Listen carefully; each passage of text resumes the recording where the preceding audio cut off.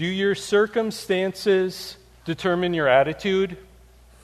Or does the way that you look at your circumstances determine your attitude? There's a big difference. If your circumstances determine your attitudes, then your attitude, your mindset, your feelings are going to be determined by what circumstances you find yourself in, whether they're good or bad. But if the way that you view your circumstances is what determines and shapes everything else, that puts everything in a completely different light. How you look at them, your outlook, your mindset.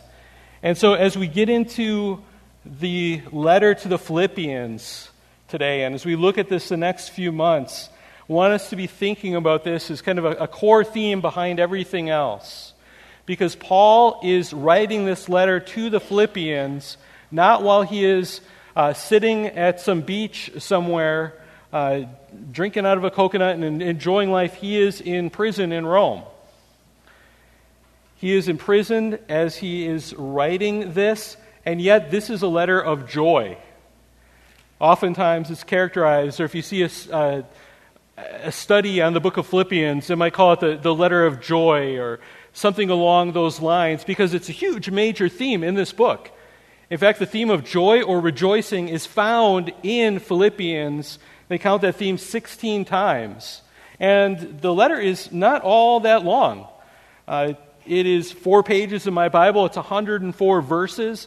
And yet this theme of joy or rejoicing shows up 16 different times. So we could call it that. I could have given the series a subtitle having to do with joy or rejoicing. But I remember back when I was growing as a Christian, and I would hear this message about, okay, Philippians, you need to be joyful, you need to rejoice. And maybe it was because of my lack of growth or my lack of understanding on this, but it felt to me sometimes like I was just being told, just be happy. Just have joy. Come on, be joyful. Come on. And what I realized that we need to do, what I needed to understand, is the reason underneath why Paul can be joyful in the circumstances that he is in. And therefore, why we can have a different attitude, a different feeling, a different way of interpreting life, whether our lives are going really great at the moment or whether they are really not going great at the moment. And as I looked at Philippians, as I'm thinking through it, studying it, looking at this, I noticed a few things. Again, the circumstance, Paul is in prison. This time it's not a dungeon type prison. He's probably in some sort of house arrest. We'll talk more about the background as we go in the weeks to come. But there's still a house arrest that involves literal chains, that involves literal Roman guards.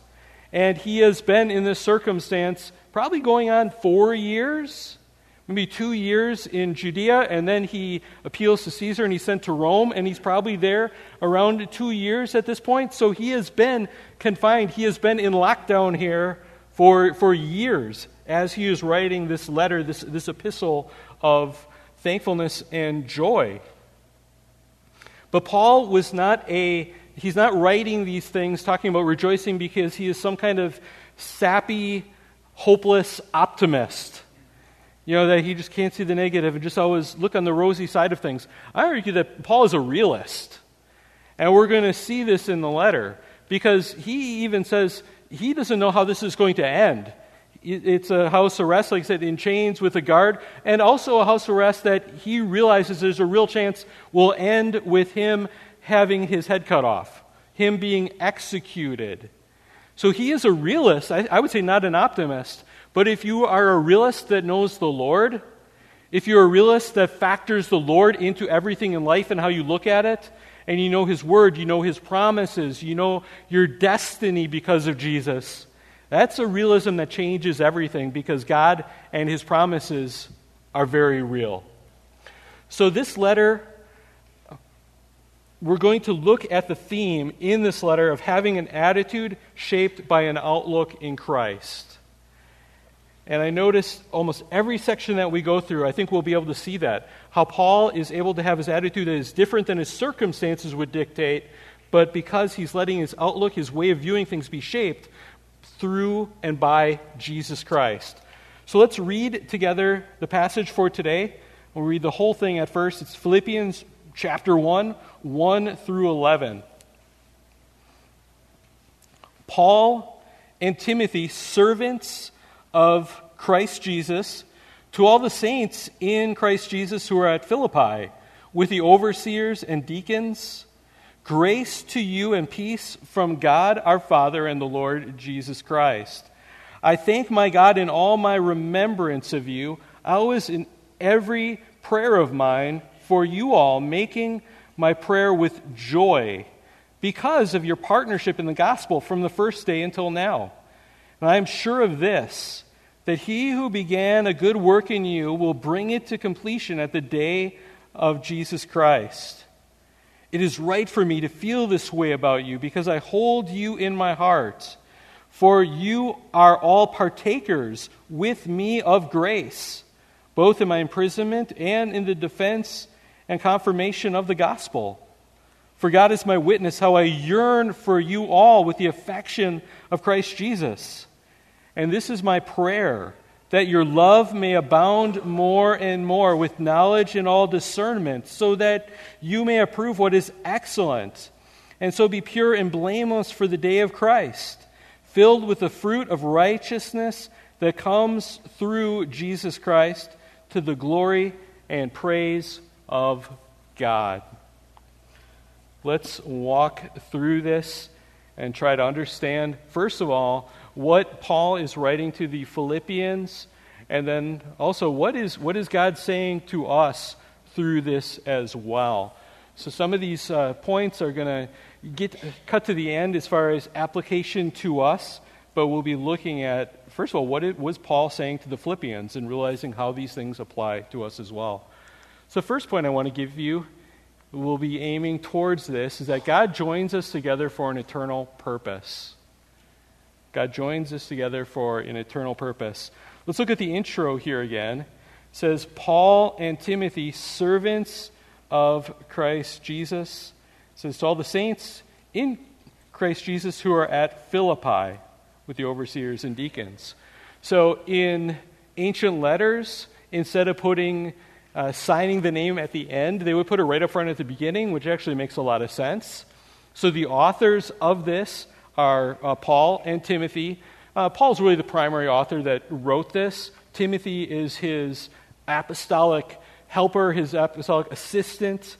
And Paul is also going to be sending Timothy to the Philippians, to the city of Philippi. And so he's letting them know that, hey, this is from Timothy as well. He agrees with this.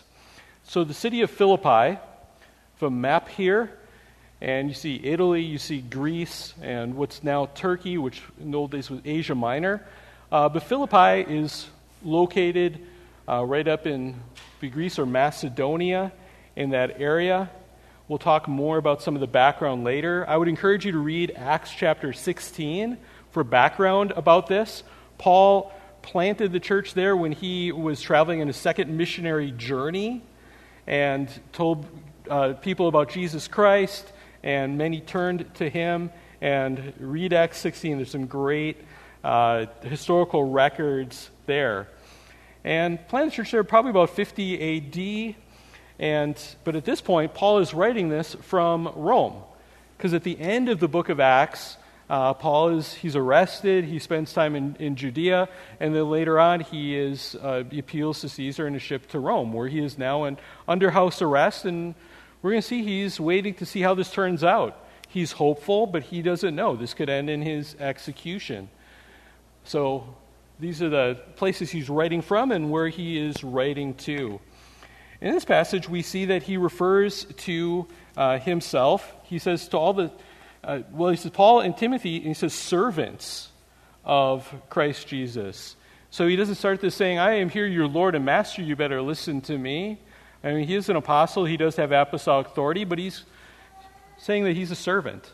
He's a servant to the one true Master, who is Jesus Christ. He is the Lord.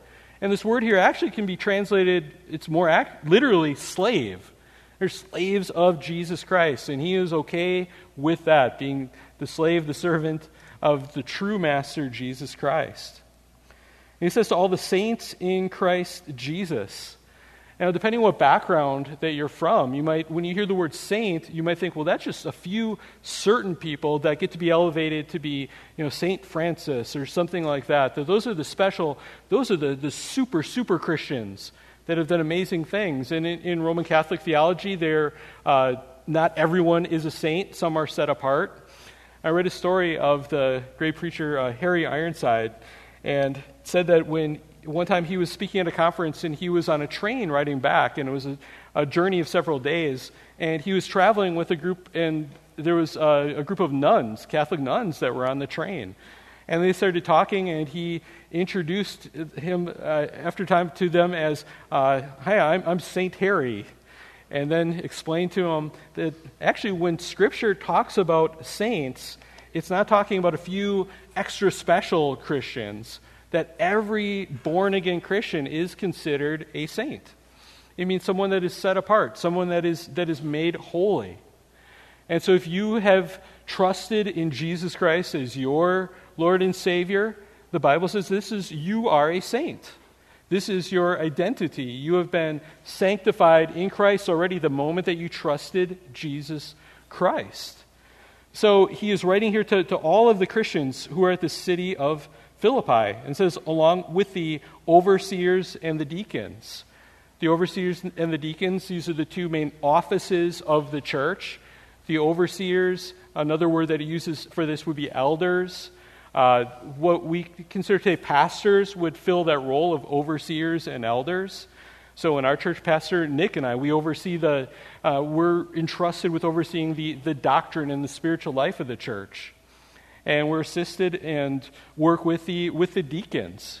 Now, deacon means servant, and so in Scripture, a lot of times it can use the same word, and it can refer to any Christian hopefully is a servant. We're all supposed to be servants of Jesus Christ, but then there are also the men that are called to be overseers and deacons in the specific offices of elders and deacons.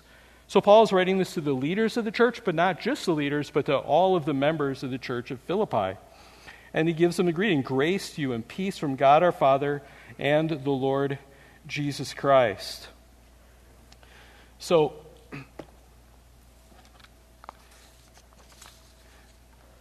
we go into verse 3, he says, "I thank my God in all my remembrance of you."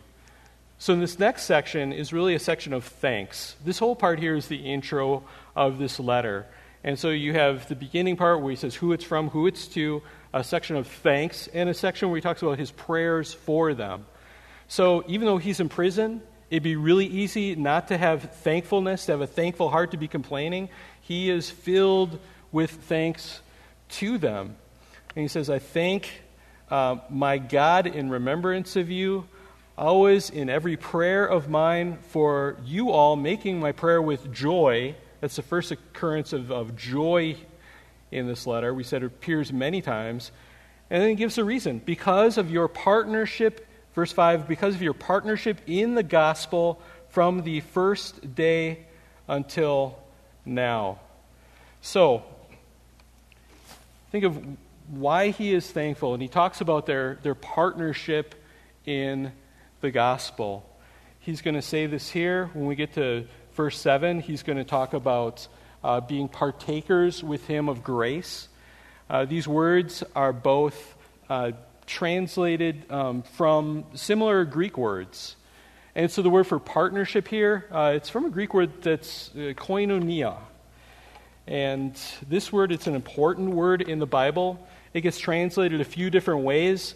Some Bibles, maybe yours, says fellowship, which if you really understand what that means, that really works well, that this is not just fellowship in the sense of, we're just hanging out, shooting the breeze, drinking some coffee, but you're having this, other translations translate it as partnership or participation. And it talks about a shared experience that they have together. And so Paul is thanking them because they have been partners. They are joined together in Christ. They're together in the universal church, in the big body of Christ. And they're also partners in this mission together. Sometimes the word would be used of a financial partnership. an investor or somebody, that they're in a business endeavor together. And Paul, they're not in a business endeavor, but their mission in the gospel, they've been united by the gospel, and they've been given a mission to take the gospel, the good news of salvation in Jesus Christ, to the whole world. And one of the things that we're going to see in the book of Philippians is Paul giving thanks to them also for a financial gift that he does, that the Philippians have given to him to support him while he's in prison, so he could have food, so that he could pay for the rented house arrest, apartment or wherever he is, because back in the day the government didn't take care of that for you. So he's thankful for them. They're united. They're on the same team. They're working together for something. And we're going to come back. We'll talk about verse 6 in the next point. But I said in verse 7, he says, "It's right for me to feel this way about you all." And when he talks about this, when he says, "It's right for me to feel this way," as we read that in English, it sounds like it's about his feelings, about his emotions. But what's interesting is that word in Greek, it's phroneo, and it's used it can be translated different ways. It can be translated as mindset, a frame of reference for life, a worldview, a way of evaluating the world around us. It can include emotions, but the focus is really on the mind.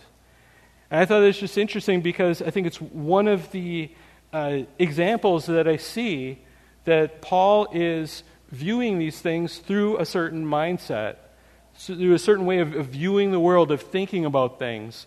And it influences the way that he thinks about these believers in Philippi, who you can tell he loves them deeply. He has his affection set upon them. He cares about them. And part of it is because he knows that it's not just about, do we have some things in common?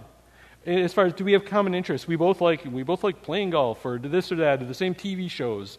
They don't have those things back then. But that's what we tend to do these days. We think, we can get along with people if we have, or we're connected in those ways, or we go to the same sports thing, whatever it is. But he was viewing it a different way, that what's most important, what connects them, is that they're in Jesus Christ together. They're connected by the gospel. And they are on the same team, commissioned by God to go forth and make disciples, to bring glory to God, to evangelize, to disciple, to make an eternal difference in people's lives. So, if we think about reasons that we can have to change our mindset, one thing that we can realize is that your life has a mission that matters for eternity. That if you're just thinking that your life is here to just get what you can out of it, and enjoy, get some pleasure, and then you die, and that's it, that's very shallow, and you can't really find purpose and meaning in that. But when you know the Lord, and you realize that we exist for Him, and that finding Jesus Christ, being saved, finding Him as your treasure is what gives us the most happiness, us the change in life, and it brings Him the most glory. Now you have a purpose that is from your Creator, and a purpose that is going to matter for eternity in your life and the lives of all those that you affect. Whether it's your family members, your neighbors, whether it is partnering with missionaries around the world to bring the gospel to people in some of the hardest places.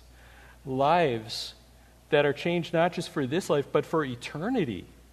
Heaven instead of hell. Reconciliation with God instead of alienation, hostility, and condemnation forever. That's a huge mission. So we need to view ourselves as having that type of fellowship, that type of participation, being partakers in the sense of a co-participant in the gospel and in this mission. And we have this, and it's not an independent mission. You share this mission with other Christians. You are part of, let's say, a team with an eternal purpose. A body, a group. That's what the church is. We are part of this team, that we have a purpose together. And think of how, teams, I'm going to use that metaphor. They work together. They're working in the same direction for a shared goal. Whether you're on a sports team or whether you're part of the invasion force for D-Day or something, you are part of something bigger than yourself individually. And we need to have that frame of reference, that mindset as Christians, that we're not in this just as individuals, but we're in this together. And that's the type of fellowship that we're talking about. So think about when we talk about fellowship, again, that word for partnership is often translated fellowship. Yeah, that's an important thing, but sometimes when we talk about Christian fellowship, it's a good thing. All that we think about sometimes is, well, that means having coffee, maybe having donuts, and maybe some small talk. But the fellowship that God is talking about here, this type of partnership, well, it's more like Fellowship of the Rings type fellowship. Okay, where you are united together in this great common purpose. And think of that book, and the TV series is on, so I feel like I have liberty to talk about Fellowship, Lord of the Rings a little bit. But, Tolkien's first book, The Fellowship of the Ring, you have this diverse group. You have hobbits, and you have a few humans, and then you have an elf and a dwarf, and they are on this mission together. And it's not about donuts. They got to take a different type of ring. And the fate of Middle-earth hangs in the balance. We are united together. And there might be people that are completely different that you wouldn't hang out with normally otherwise, but you realize you have a commonality in Christ that supersedes all of this, and a mission together. So if you want real fellowship, if you want real connection with people, it's not just about having some coffee here and there and small talk. Be part of a ministry team. Be part of something where you're doing something together for the glory of God. Maybe it means volunteering here and getting involved somewhere. Be part of a small group. Maybe a small group that you're actively trying to encourage and help each other. Maybe you're finding a ministry to do as a group as well. Be partner in your giving. We partner with missionaries. If you give to the church, 20 cents of every dollar goes to missionaries that are taking the gospel of Jesus Christ around the world. Be involved in outreach, helping people, serving just around you. And the more that you can partner with other people and do that together, you will find that you have a shared experience and a bond that is far beyond anything else. So God joins us together for an eternal purpose. That was true of Paul and the Philippians, and it's true and should be true of us as believers as well if we're doing things right.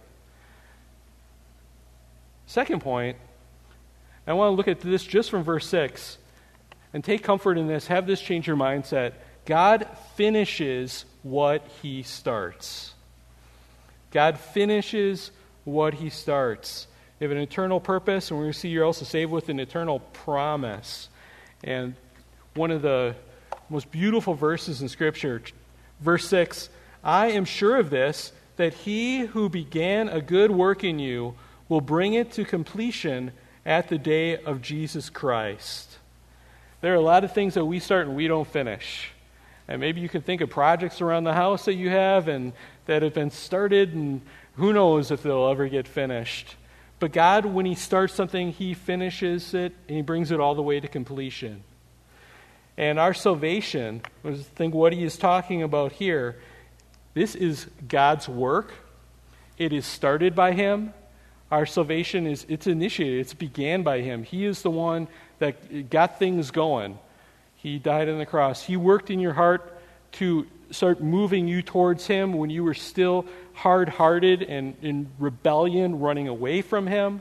And if he had left you just on your own, I know we talk about free will, what does that mean? But if he had left you purely to what you wanted to do, you would have just ran away from him forever. But he intervenes, he starts working in your heart, he calls you to him.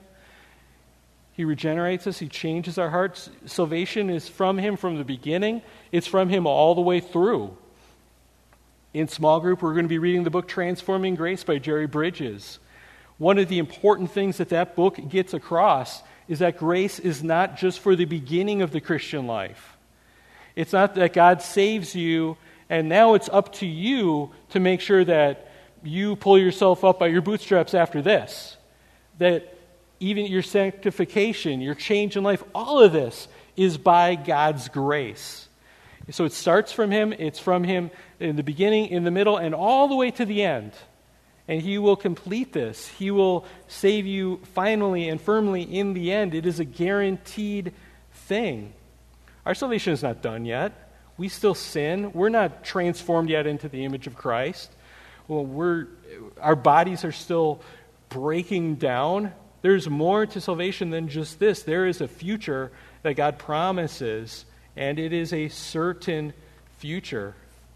Think about it this way. Use the illustration of a bridge here. We break down this verse, and you can see it past, present, and future aspects of our salvation. He who began a good work in you, this is the beginning, and he doesn't just start us off and then after this, hey, you got your seed money, now it's up to you. After that, he will bring it, he'll be faithful, he'll bring it all the way to the end, to completion at the day of Jesus Christ. Beginning, middle, and the end. Sometimes in Scripture, we can see salvation talked about as past or present or future. There are verses that you can look at that some say that you have been saved, some that actually say you are being saved, and some that say you will be saved. And that's not a contradiction. Those are all real stages in our salvation. And so I think you can connect that here. The past, you have been saved, and he will bring it. You are being saved, and in the future, you will be saved. Now, this does not mean that you can't say that you're saved now. You already are if you have turned and trusted Jesus Christ alone as your Savior, relying on him and his sacrifice fully to get you into heaven, not your good works. Okay? But at the beginning, first stages of this, there's other things, but regeneration. He gives us a new heart. He has this change that starts in the inside of us that happens when we're trusting him as Savior, coming to faith. And then justification, that at that instant, God also declares you to be righteous in his sight. That's what justification means. It's like a courtroom term of a judge saying, I declare you to be innocent. More than that, I declare you to be perfectly righteous because Jesus has taken your condemnation on the cross and you have been given credit for his perfect life, his perfect law-keeping. So that's the beginning. But now if you've been saved, we're in the present aspect, and a big part of that is what's called progressive sanctification. You are a saint. You were made a saint in God's sight the moment that you trusted Jesus. But now there's a process of the Holy Spirit actually transforming you from the inside out. Because salvation is not just about getting you to heaven. It's also about transforming you into the man or woman that he created you to be. And the Bible says that your destiny, believer, is to be transformed into the image of Jesus Christ, to be made like him ethically in our heart. And so if you have been a Christian for some time, you will have noticed change that is happening from the inside out. Some areas of your life may be better than others, but you also realize, wow, I got a ways to go. And the more you realize, you might think you're halfway across the bridge, and you realize, well, maybe I'm not. I got more ways to go as far as God cleaning me up and working on me. And that's never going to be finished in this life. It's a progress. We're always going to have sin in our hearts and our lives until the final end. And so the last is glorification. You can talk about it that way, that there will come a day when all of our sin is removed from our life. You won't have these things in your heart that pull you down where you want to sin, you want to do the wrong thing. This renovation of your heart will be complete. That doesn't happen in this life. It'll happen when Christ returns. That's why if you have a loved one that has passed away, I can tell you that if they died in Christ, that they are with the Lord. Scripture says to be absent from the body is to be present with the Lord. But also their salvation at this point is actually not absolutely complete yet either. Say, what do you mean, Pastor? Now, in one sense, they, I think, are done with their sin, but there's more to go because it says this happens, it's completion at the day of Jesus Christ. That's a reference to when Christ returns. That hasn't happened yet. But when Christ returns, one of the things that happens is that the dead in Christ are raised to new life. This is the resurrection. And so our salvation isn't final until that has taken place. That we are reunited with our bodies, are refurbished, are recreated, glorified bodies that will spend eternity with the Lord on the new earth.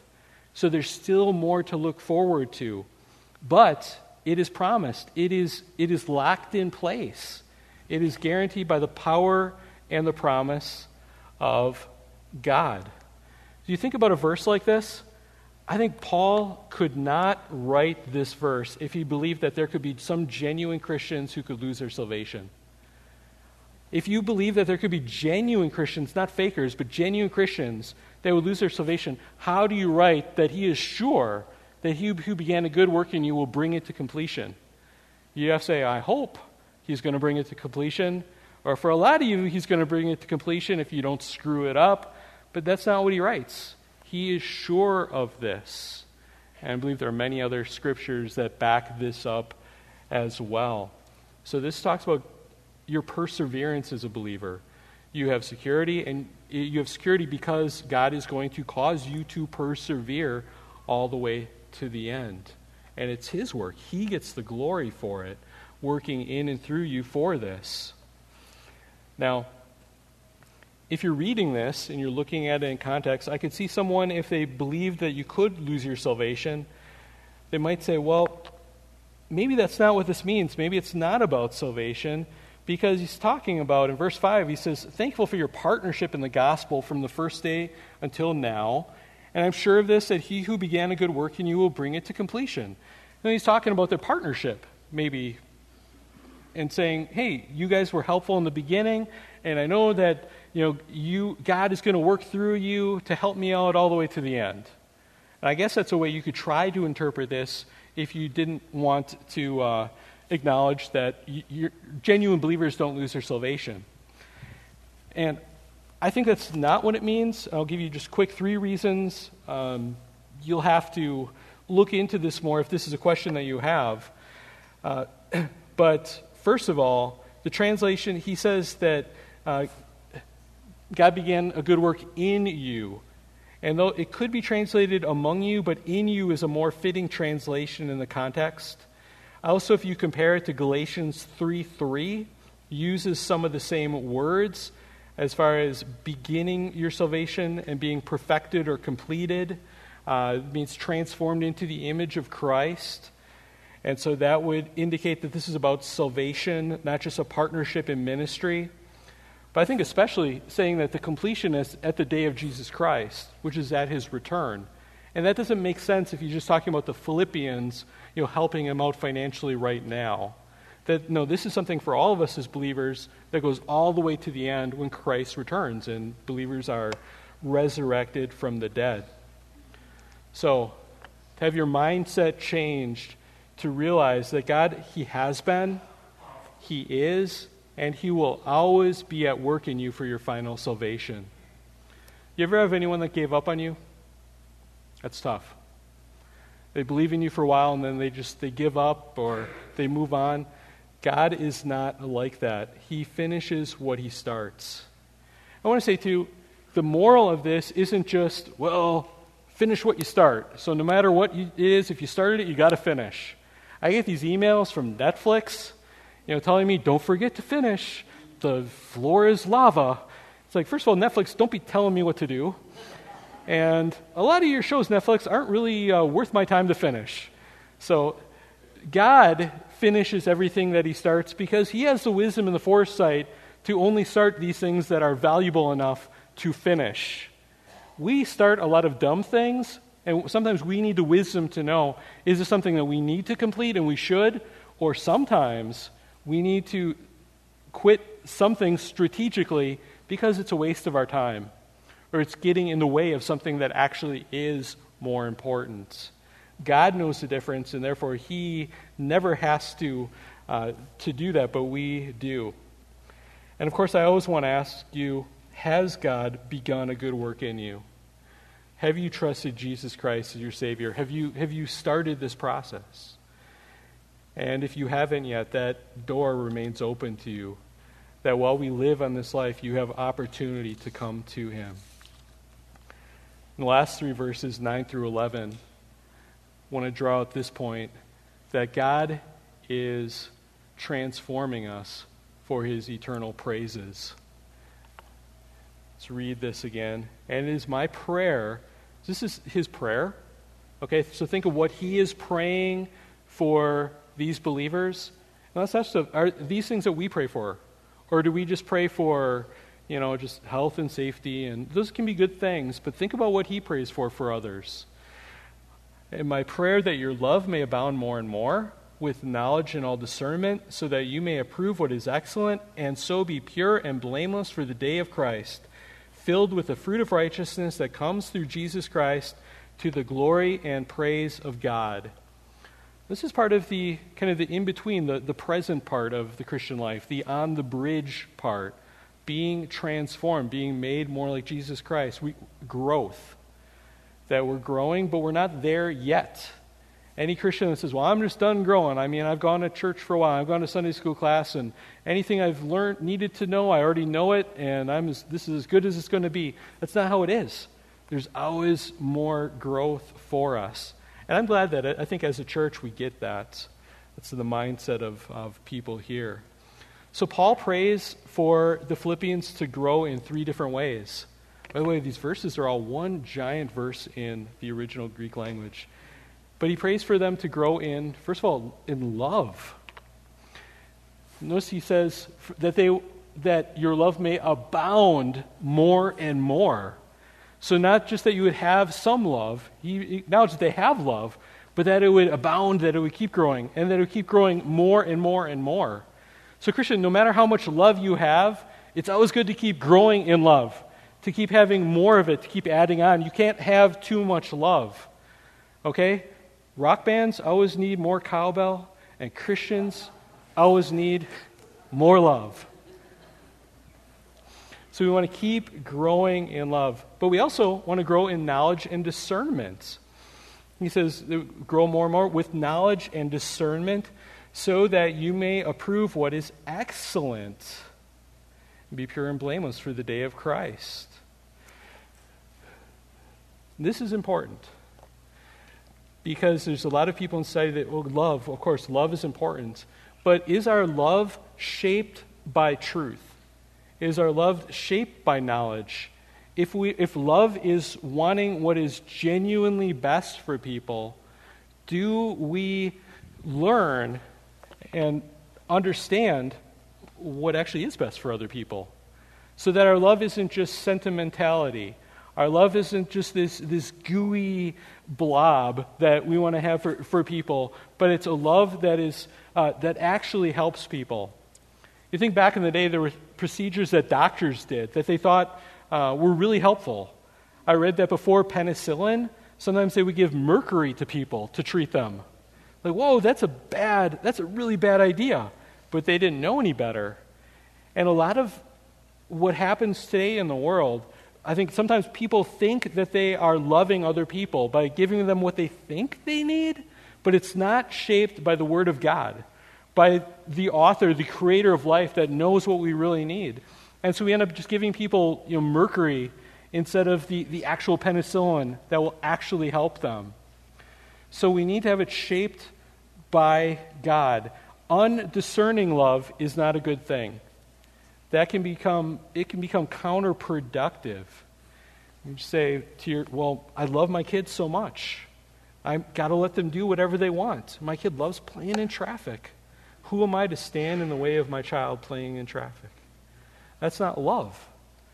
Love means doing what is genuinely best because you genuinely care about them.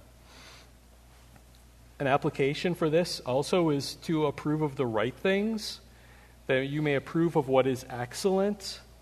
And so much what is going on in the world today is wanting us to give approval to things that are very much not excellent.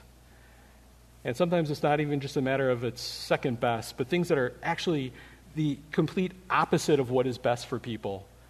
and there's pressure on people to approve it, to love it, to support it, put it on your Facebook page, wear the pin, wear the jersey, whatever it is. And it's the complete opposite of what God said is actually good and true and helpful to people. The word for excellent doesn't just mean good, but that which is of most value. We need to learn what is most valuable as opposed to what's just peripheral or secondary. And there will be an evaluation at the end. How will your love towards others be evaluated by God on the day of Christ? So we're to grow in love, knowledge, and discernment so that our love is channeled in the right way. And then also he mentions the fruit of righteousness, filled with the fruit of righteousness that comes through Jesus Christ. When you're saved, you are given credit for the righteousness of Jesus Christ. That happens instantly, and you get that in full the moment you're saved. That's a huge blessing. And then in that progress, going over the bridge of life, you are being transformed, and so you're having more personal righteousness, your ethical righteousness. You're being changed from the inside out. So instead of being a terrible, awful person who's a jerk to others and selfish, you're being made more like Jesus Christ, who is the opposite of all those things. And that's going to result in things that you do, not just things that you feel, but actions where you love other people and you help other people. The fruit of righteousness that actually comes from a heart that is being changed by Jesus Christ. So we need to grow in these things. It's not just about knowing the good, but it's about doing the good as well. So do we pray for what Paul prayed for? Do we pray that for other Christians? Do we pray that for each other as a church? Do we pray that for our kids? Do we ask God to help us with that himself, for ourselves? The fact that Paul prays for these things means that he expects that God is going to answer those prayers and that God is going to help. And what a comfort that is in our worldview. Again, it's not just God saved you, and now you better grow, you better do all these things in your own power. No, he's praying because God, by the Holy Spirit, and he uses the Word of God, he uses other people, but God is the one that is working in us to change us, to put more love in our hearts, to give us more knowledge and discernment, to give us more fruit that comes from a righteous life. It's not from us, it's from him. And if it's from him, that means that he receives all of the glory through this. So as we change our frame of reference, realize that God is at work in you. He's at work transforming you to love the good, to know the good, and to do the good. And this is all for the greatest purpose that there is, for the glory of Jesus Christ, for his praise. And having that mindset truly changes everything, regardless of your circumstances. Let's pray. And God, we thank you so much for your word. Thank you that your word helps us to view our lives in a completely different way.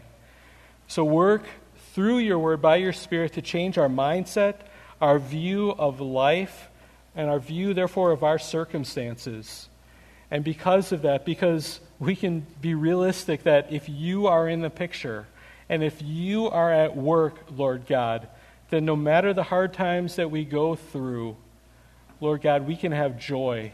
We can rejoice because everything leads to your praise and glory, and that is so worth it. Thank you for saving us in Jesus Christ and saving us all the way to the end. You are a great and faithful God.